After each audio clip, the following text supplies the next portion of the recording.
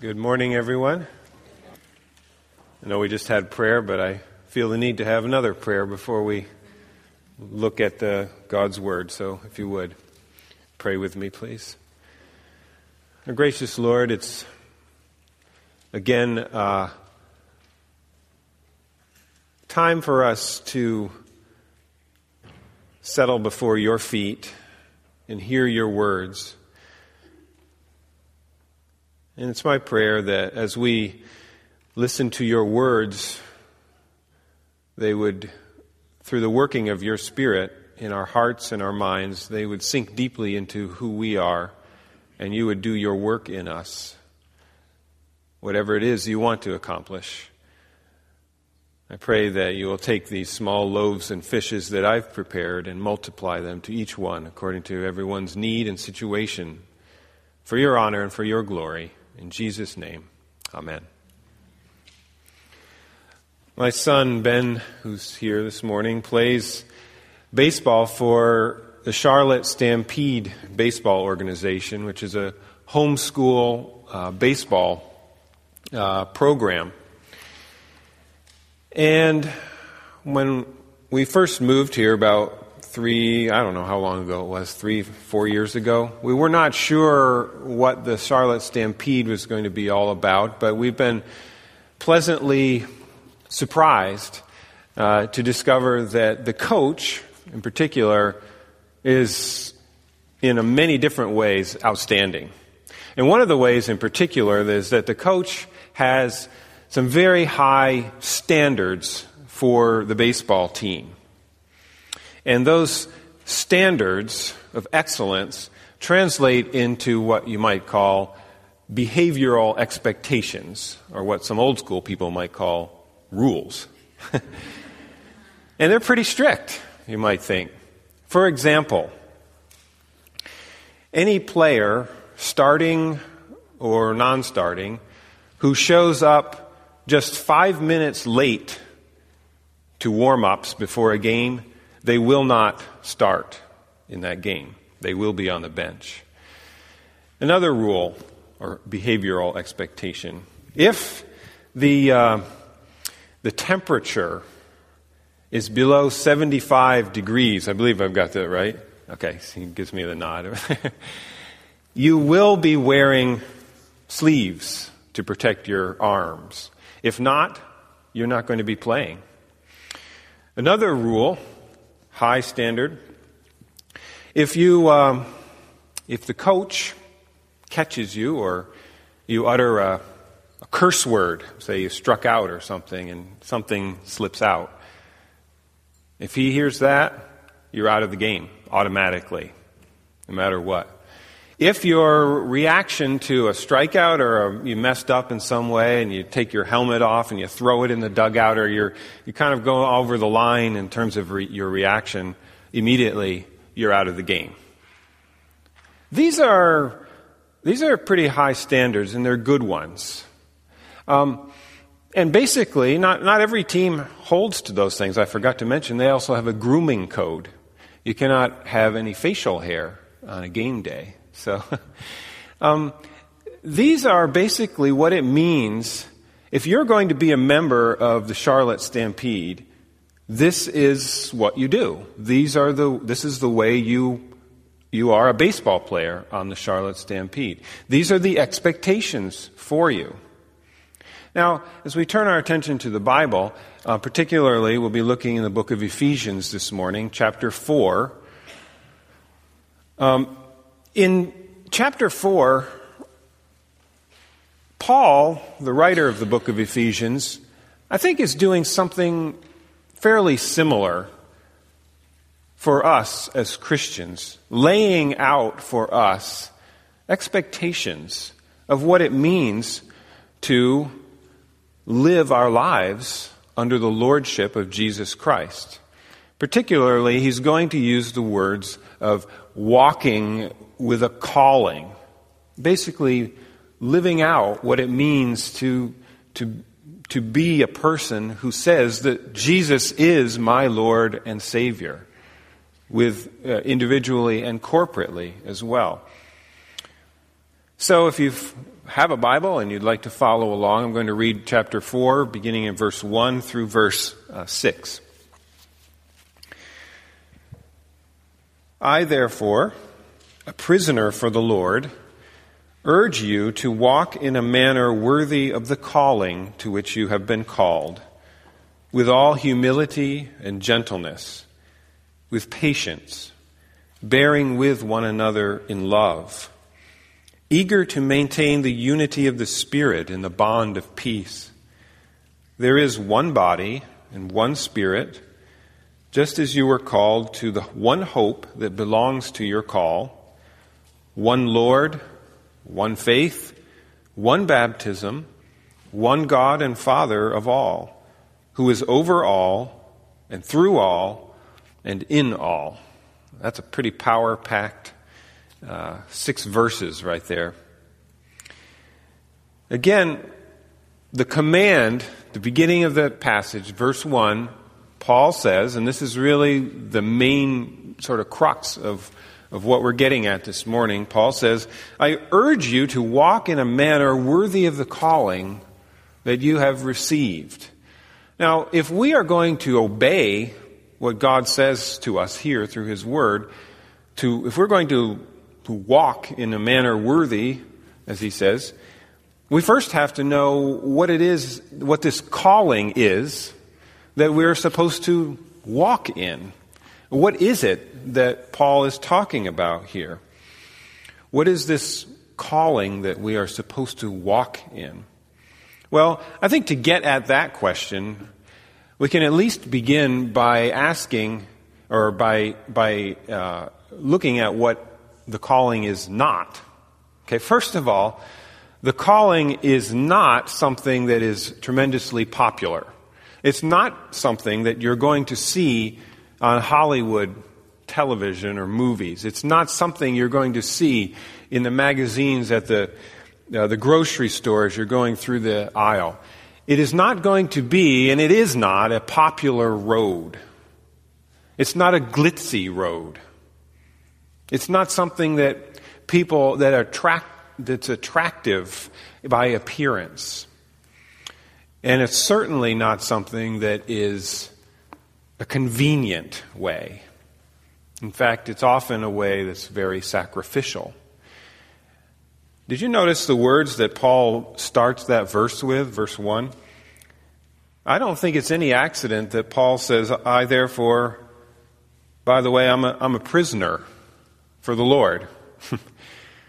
Before Paul encourages and urges the Christians in Ephesus to walk in the manner worthy of the calling that they've received, he reminds them, look, by the way, I'm a prisoner. In other words, Paul, in a kind of indirect way, maybe, is saying, I'm walking the walk. And the walk is not a convenient walk. The walk is not the road of popularity. In fact, I'm not asking you to do anything that I haven't done already. In fact, Paul says, walking the walk for me has meant that I've been thrown in prison for my witness for Jesus Christ.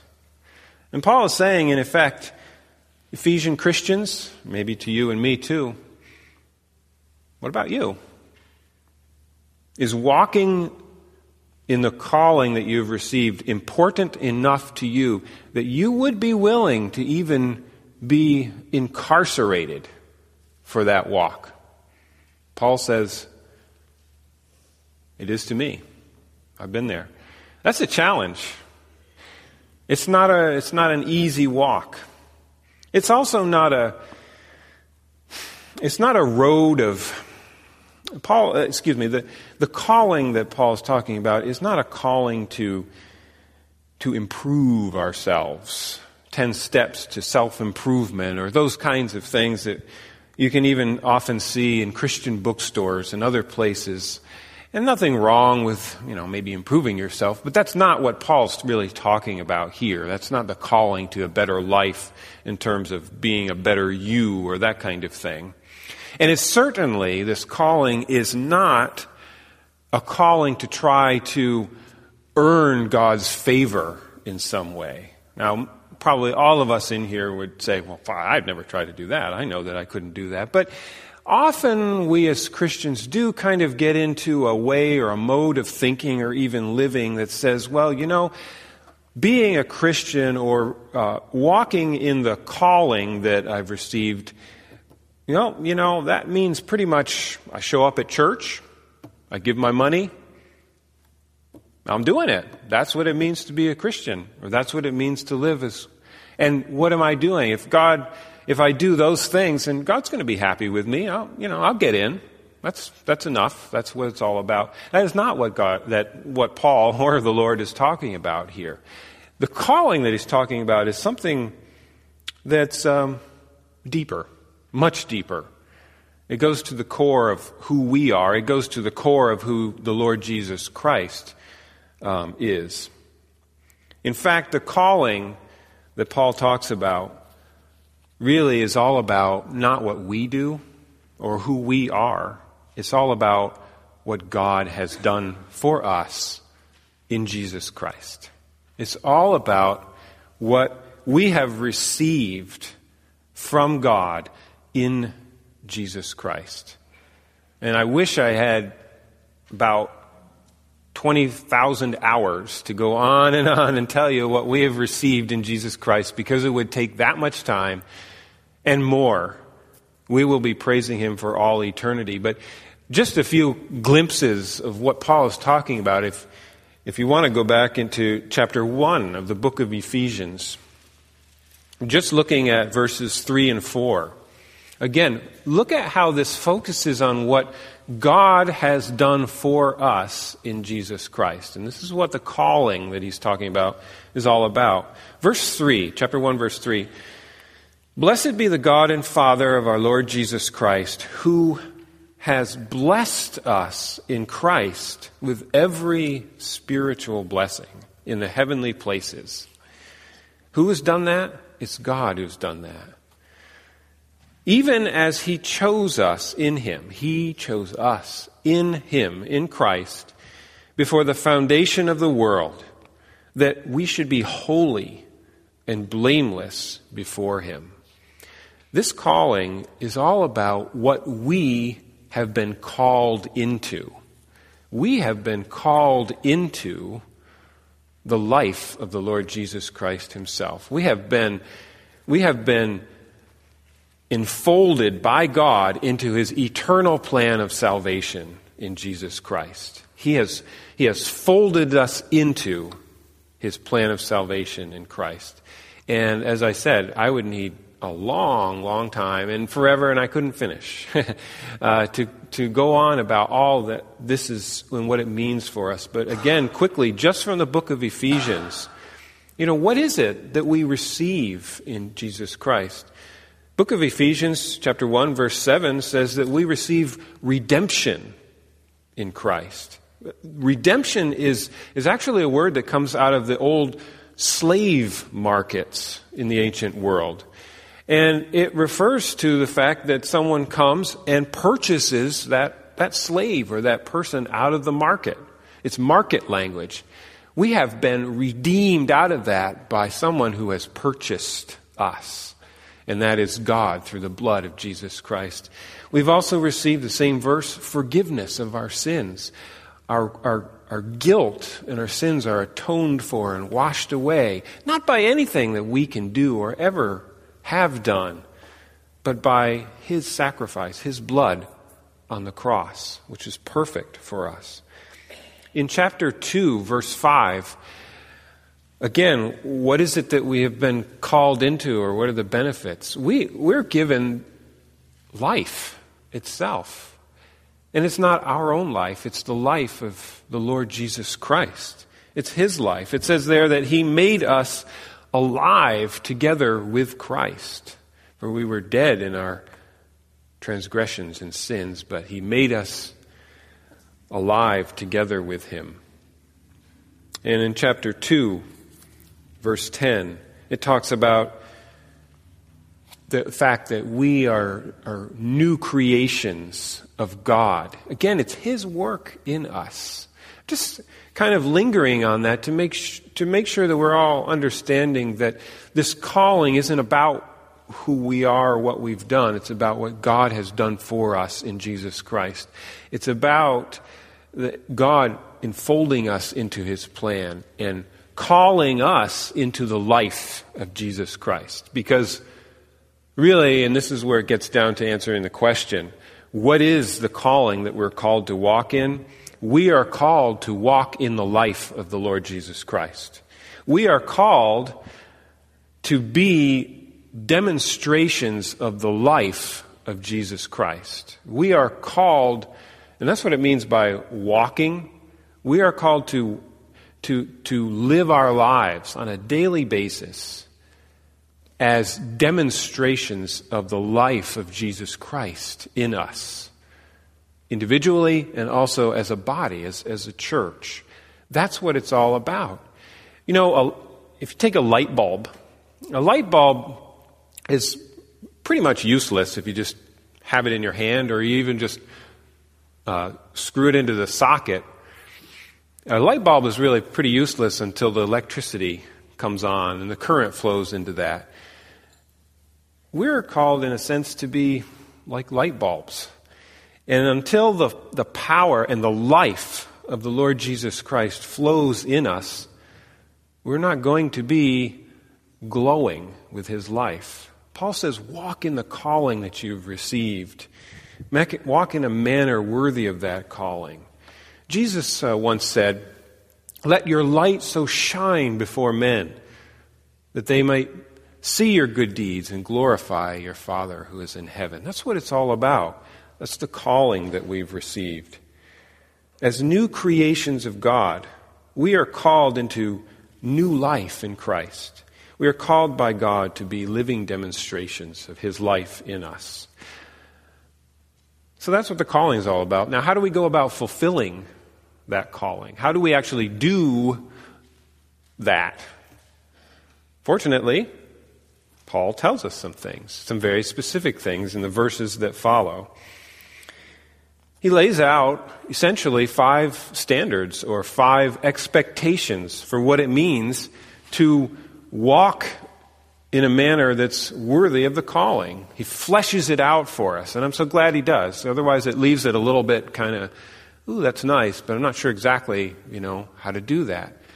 Well, as we go on in verse 2, Paul mentions the first quality or the expectation, the behavioral expectation, the standard that God has for us. He says, do this, walk with all humility. Humility is the first standard that he lays out. This is an interesting word in the original language. It's actually a combination word. And Greek scholars believe that Paul, the writer, probably took 2 words here and actually coined a new word here because it doesn't seem to be found anywhere else in the ancient Greek language except here in the Scriptures. And that's because humility in the ancient Greco-Roman world or culture that Paul lived in, the concept of humility or humbleness was always a negative thing. It was never a positive thing. It was associated with lowering yourself. It was associated with abasing yourself in a negative way. Nobody wanted to do that. It wasn't cool. It wasn't positive in any way. And Paul puts a positive note on it. This is what it means. This is the first step in what it means to walk in a manner worthy of your calling. A church leader from a long time ago by the name of Bernard of Clairvaux said this: humility is the virtue by which a man becomes conscious of his own unworthiness. That's what humility is all about. So let me ask you, what's the opposite of humility? Anybody? Pride. Pride is, thank you, the opposite of humility. John MacArthur has some helpful words for us when it comes to pride and humility. Pride is the sin, he says, of competing with God. Ooh. And humility is the virtue of submitting to his supreme glory. Pretty weighty words there. But MacArthur goes on to say that humility is an ingredient of all spiritual blessing. Just as every sin has its roots in pride, every virtue has its roots in humility. Humility allows us to see ourselves as we are, because it shows us before God as He is. Just as pride is behind every conflict we have with other people and every problem of fellowship we have with the Lord, so humility is behind every harmonious human relationship, every spiritual success, and every moment of joyous fellowship with the Lord. Paul doesn't stop there, though. He says there's some more qualities, expectations that you need to have as we're walking in a manner worthy of the calling. And the second one he mentions right after humility, and that is gentleness. Gentleness. Gentleness is sometimes called meekness, or being meek. It's a quality of being mild of spirit. Now, that seems a little fuzzy, so it's really the opposite of being vengeful, wanting to get back at others. It's really the opposite of being vindictive. That's gentleness or meekness. It is really a refusal to fight back. It's a refusal to put yourself first in the situation. It's a refusal, though you might be able to do it, it's a refusal to butt in front of other people, to put yourself forward. This is what meekness or gentleness is all about. It's interesting that this word was also used in the ancient world for the taming of horses. I find that very interesting because think about it, when you tame a horse, do you take the strength of the horse away, its physical strength? No. I don't know a lot about horses. In fact, I'm highly allergic to them. But you don't take the strength away of a horse. Do you actually take the power away or the majesty of the horse away when you tame that horse? No. Taming a horse means that all that power, all that strength is submitted to the will of the master. I think it's a powerful image for what meekness or gentleness is all about in our lives. It doesn't mean, as some people say, meek means weak. It means that we are submitted in our wills and our spirit to the master who controls us. Proverbs chapter 16, verse 32 says, "Whoever is slow to anger is better than the mighty, and he who rules his spirit is better than he who takes a city." We have our ways of thinking what's awesome and big and great, and God turns those upside down. Martin Lloyd-Jones said, "To be meek means you have finished with yourself altogether." Humility and gentleness. You cannot have gentleness without humility. But there's more, Paul says in verse 2. "With all humility and gentleness, with patience." Patience is the third quality. Patience is a difficult quality to have. Patience is really enduring difficult circumstances and not giving in to them. Enduring them and not giving in to them.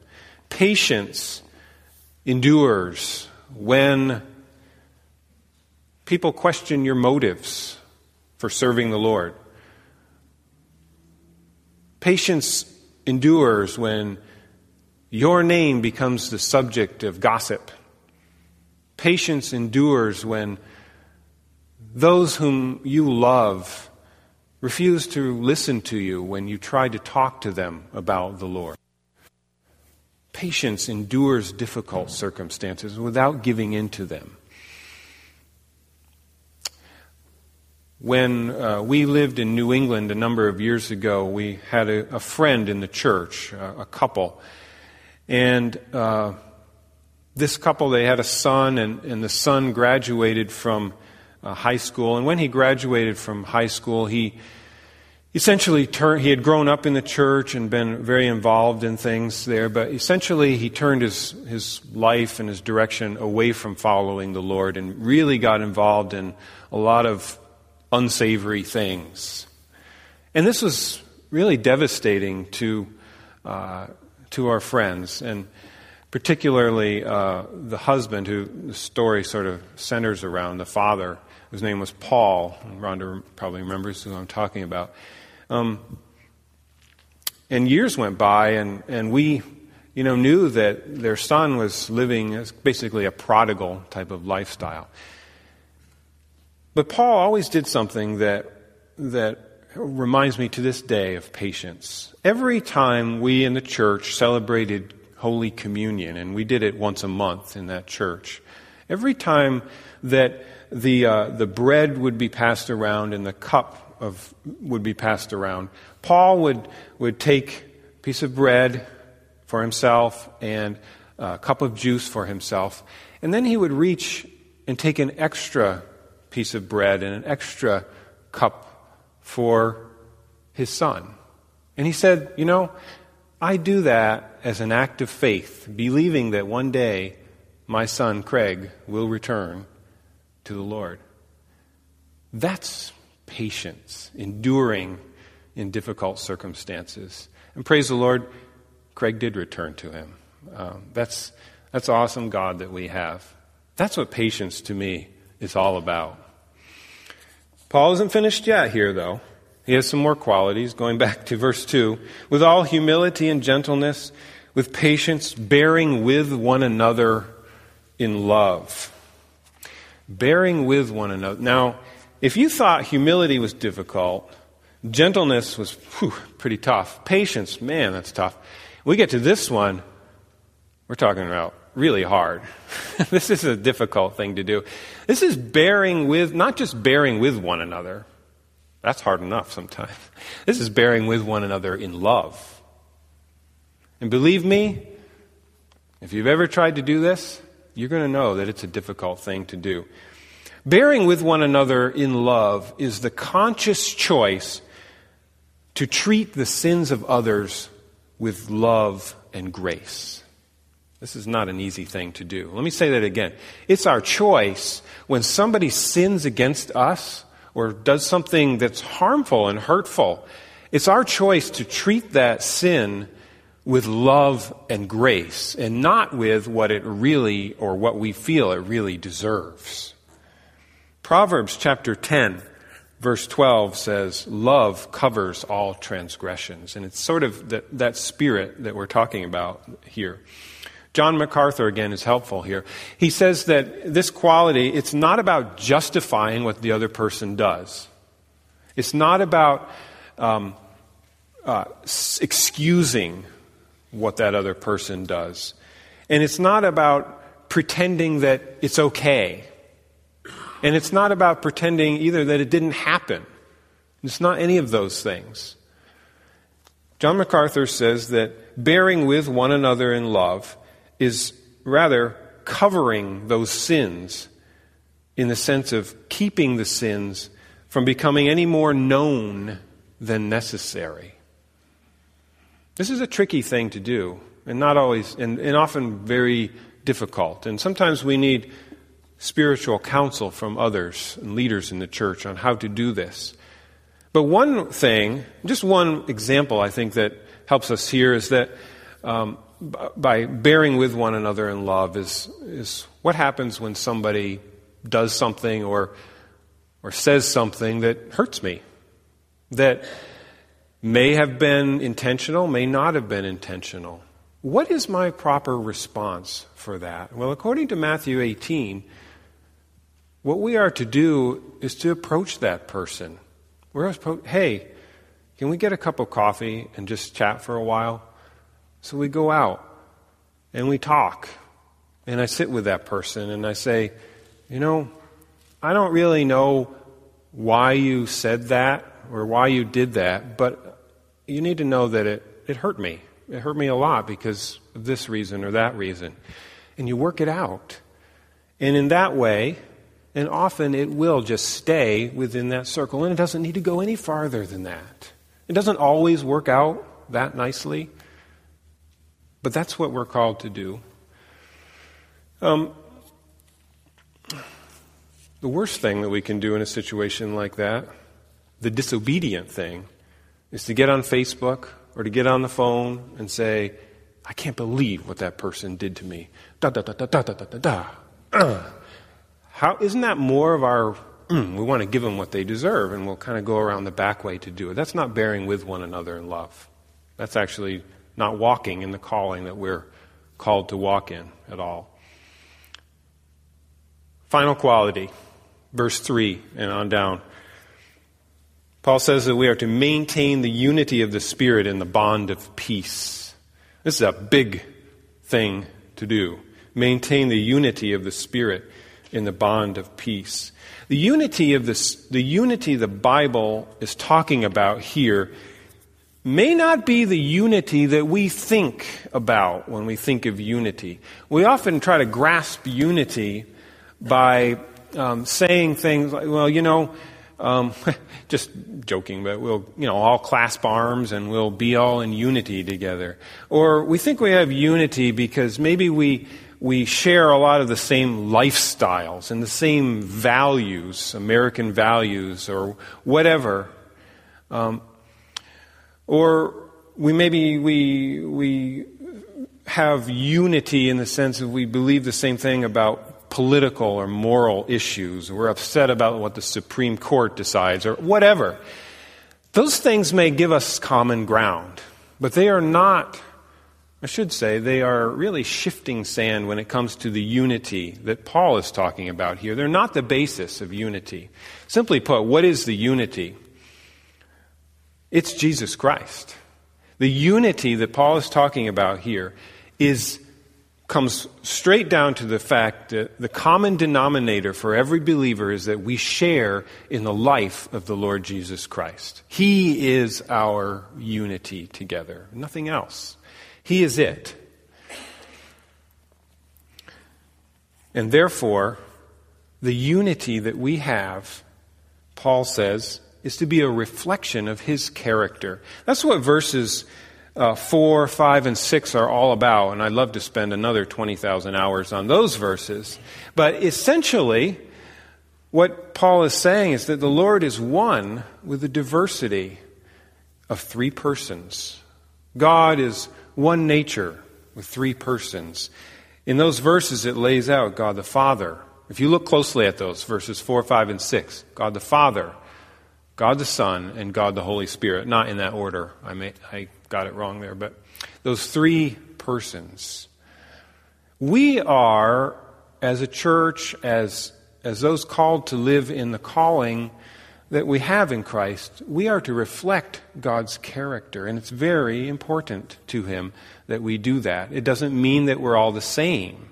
It means that we're all drawing our life from the Lord Jesus Christ Himself.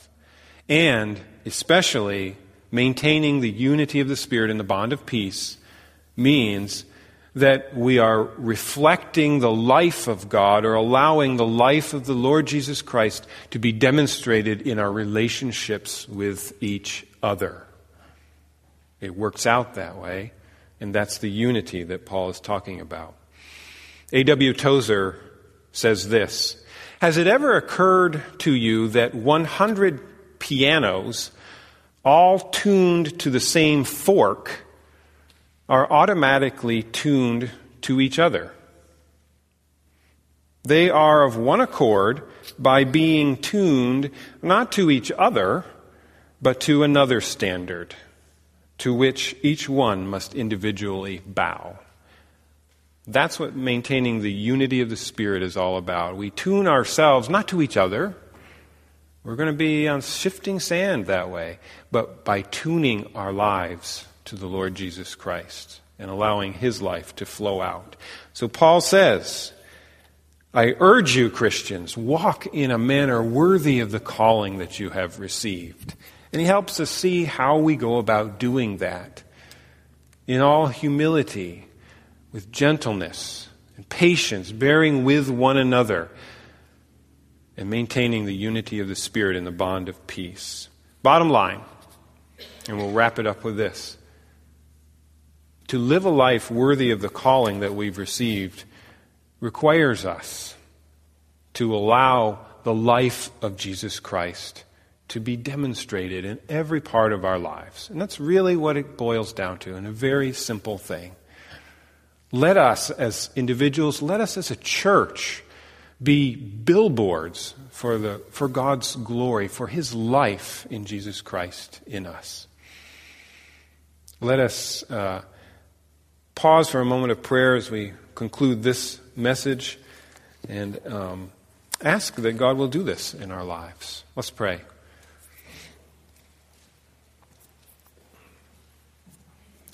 Father, in a moment of quiet reflection, I know that your Spirit works through your word. It's not because of me, it's because of who you are, and your word will accomplish what it is sent out to do. If there have been places where we've been convicted, maybe we are not walking in a manner worthy of the calling that we have received. Please, by your Spirit, show us those areas and help us not just to stop there and realize that, but to ask you further, how do we move in a different direction? How do we build into our lives, into our church, these expectations that you've laid out for us in these first few verses of Ephesians 4? We want to be a people that demonstrate the life of your Son, Jesus Christ. We know that's not easy. And we can only do that by your working in us. And so we ask that that be accomplished. In Jesus' name, amen.